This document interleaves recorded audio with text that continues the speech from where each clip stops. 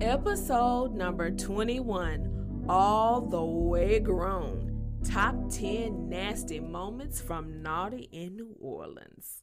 Well, they all not nasty. Some of them are very good, in fact.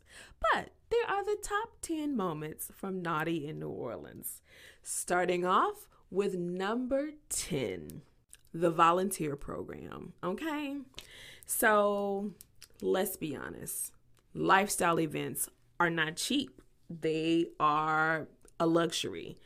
And so this was a perfect way for us to save money on our first trip to Naughty in New Orleans. It was very validating to see that the things that we do for our lifestyle parties are the same things that they do for their lifestyle parties, just on a much smaller scale, of course. I did learn one trick of how they tuck the sheets in the mattresses. Makes changing the sheets much easier, that I am going to incorporate into the Cashmere Room Collective parties. We got to really converse with other like-minded people from all over the world in a different type of dynamic. You know, we're working arm in arm and we're flirting because, you know, we're in the lifestyle. The whole thing was very sexy in a weird way. I feel like we made some really good connections with other people. I would just say, choose your shifts wisely. Number 8, location, location, location. Okay? Naughty in New Orleans is in New Orleans, Louisiana. And that's a hop, skip, and a jump from where we are. In the South, there ain't much sex positivity going on, okay? So when a sex positive event comes near you, jump on it. I think the next closest one is Sex Down South in Atlanta, Podcast-A-Palooza in Houston, and Exotica in Miami. So, you know, it's right there. Why not get on it? Number 7, the speakers, the educators, and the entertainers. Bravo. Perfection. I loved everything that I experienced. Get back to my notes. I laughed. I cried. I healed. I learned a lot about myself. And let's just say they were very approachable. No one had these special airs about themselves. Like there's no highfalutin going on. I was treated very commonly like, hey girl, can I give you a hug? Absolutely. So it was good to me. Number 6, starting to get juicy. Watch. New kinks.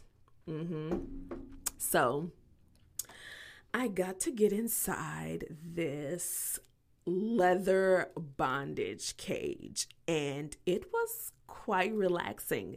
And the dungeon master's name was Master Don. And so I asked him a few questions about it, and then I talked with my mister about it. Then I was like, let's do it. Let's get in this thing. And so you get in it, and it raises you up. You're off the ground. I got to float a little bit. It squeezes you in, so it holds all your weight. So I got to relax my body, and my titties was sticking out of the in between the cages, and then my face is on the inside. And so I was able to get a good flogging, and there was people there, of course, watching. And you know, I'm an exhibitionist. I love to be watched. I fucked these 3 white guys and made all these sexy faces at them. It was real sexy. I enjoyed every minute of it. And I got my legs tied. You can see that picture on my Instagram. And y'all know me, I'm a rope bunny. Yes, I am. But because I was sitting in the chair and the gentleman was tying my legs. He had to be down on his hands and feet in front of me. And so he was in a very submissive posture, and I petted his head and I molested his beard. It was really awesome. I enjoyed it. I didn't feel like a rope bunny. I felt like the rope queen, the rope duchess. Yeah, I felt like the rope duchess. Number 6. Number 5. Bitch.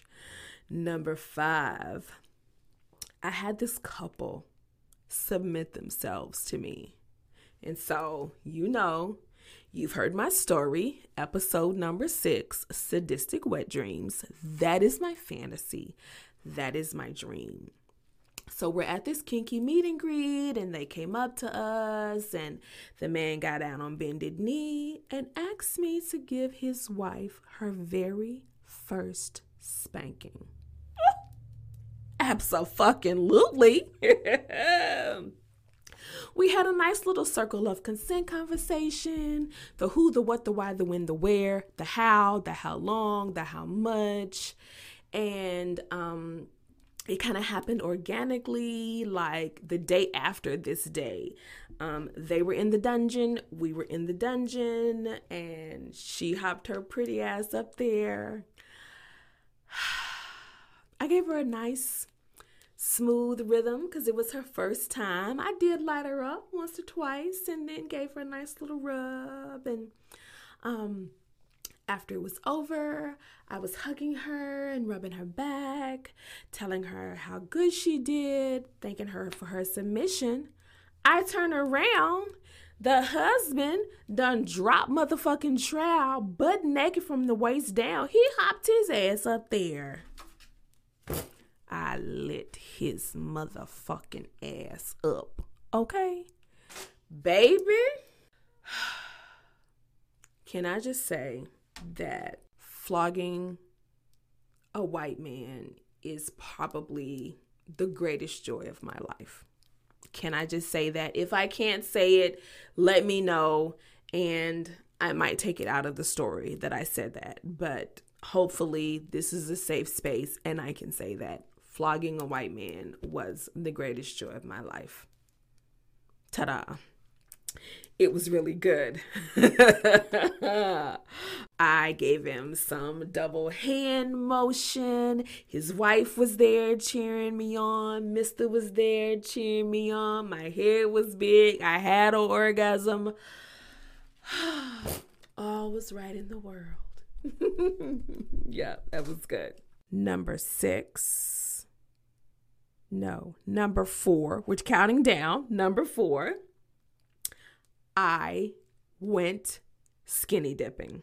Yes, I skinny dipped in the pool, in public, in broad daylight, and it was awesome.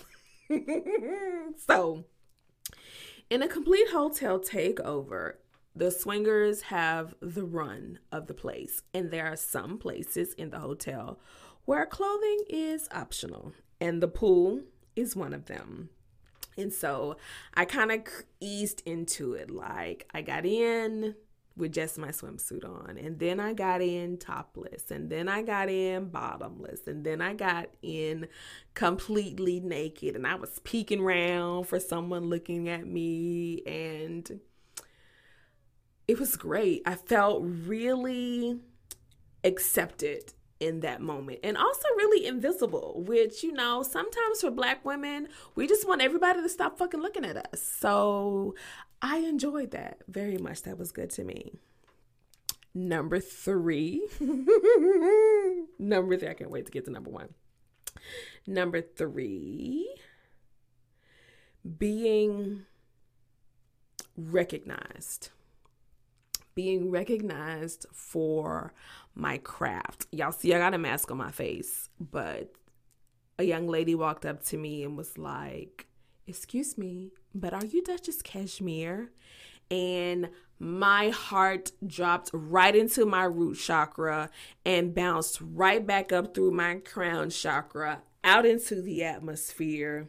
It was amazing. Quiet as it's kept, I wasn't wearing any panties anyway, so my pussy was just on juicy all night long. Being acknowledged, that was an amazing experience. That whole encounter, there was other people that I met and they were like, oh my God, I know your work. I know your stories. That encounter was manifested inside the Cashmere Room via episode number 3. And I'm still not done manifesting from that story.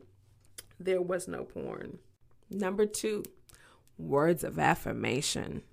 Words of affirmation is my love language, okay? If you tell me that I am pretty, I will come for you. In American culture, queer and fat and black and female is the bottom of the totem pole. But in the lifestyle, queer and fat and black and female is like being a goddamn fairy magic princess.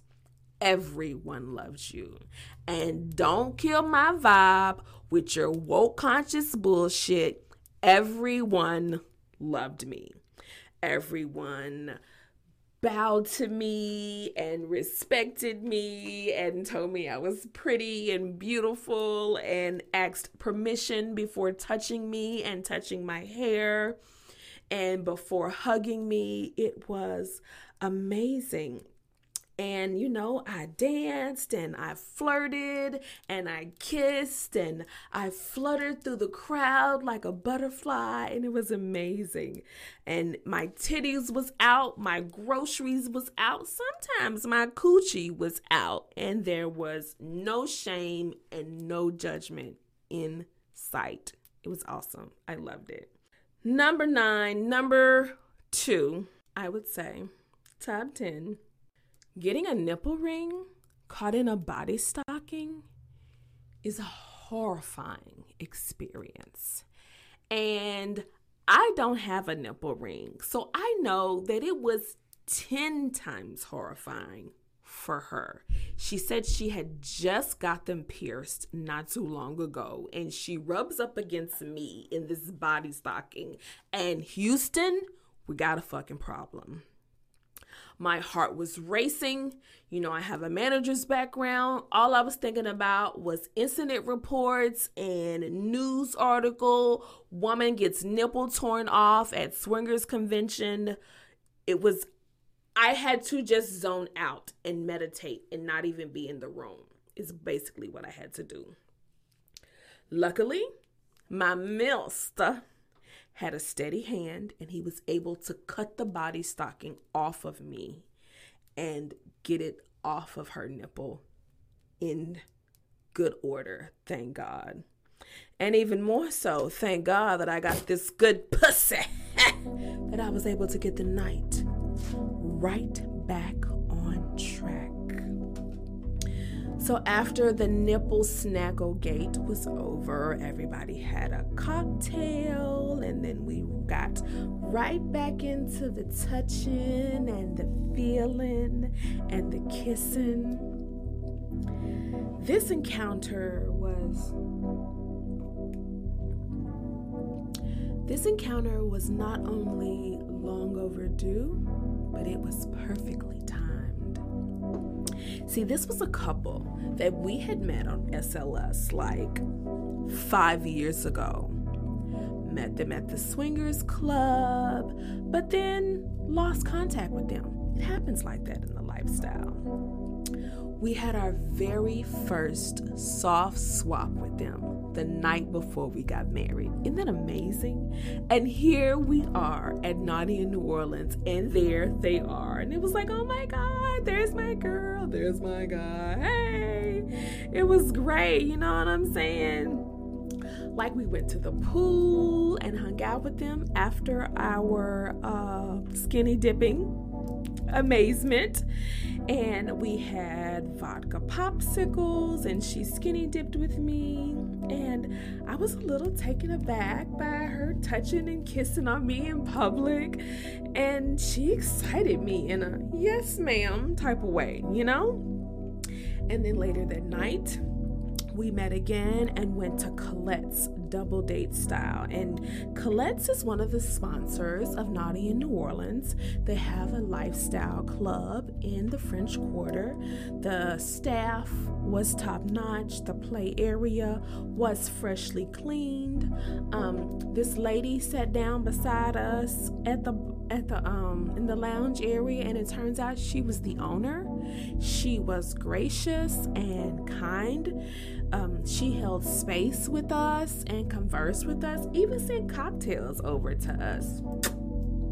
Perfection. Go see Colette's. I had a great time there. So, back to the matters at hand. The foursome. The chemistry between us after 5 years was smooth as silk. There was an easy familiarity between us, but also this really nice novel sex energy, because it had been so long since we'd seen them. All four of us had grown in the lifestyle. There was a stark maturity in the air, if you will. You know what I'm saying? She was more aggressive and he was more imaginative, and Mr. was magnificent as usual. Oh yeah. We had one of those eye-gazing orgasmic encounters, and I baptized everyone in my pussy juice. It was amazing. Oh yeah, the tea is piping hot, baby. That leads me right into the number one moment from Naughty in New Orleans for me was Chocolate City. Now, Naughty in New Orleans is not going to tell you that they had Chocolate City, because I'm sure they was not planning on having a Chocolate City. The diversity gods was well intact for us to have a nice play party all together. But Black folks, we like to be together. It's like osmosis, or like a hive mind, or liquid mercury. We gravitate to each other. We like to be together. And I love that about us. It's in the head nod and such. And usually, Black folks, we like to congregate in circles, in open air. It's our nature as tribal people. So, patios, back porches, balconies, around a fire, around a pit. That's where you're going to find Black folks at, okay? Organically. Not that, oh, this is the Black area, oh, this is the Black playroom. It just kind of happened that way, that the Black folks ended up all together. And at Naughty in New Orleans 2021, that was poolside, baby. Clocking in at 1:39 a.m. at the pool party. We were on our way out, and we said, you know what? Let's just check it out. They said they have pool parties every Saturday night. They said they have pool parties every night. Let's go check it out.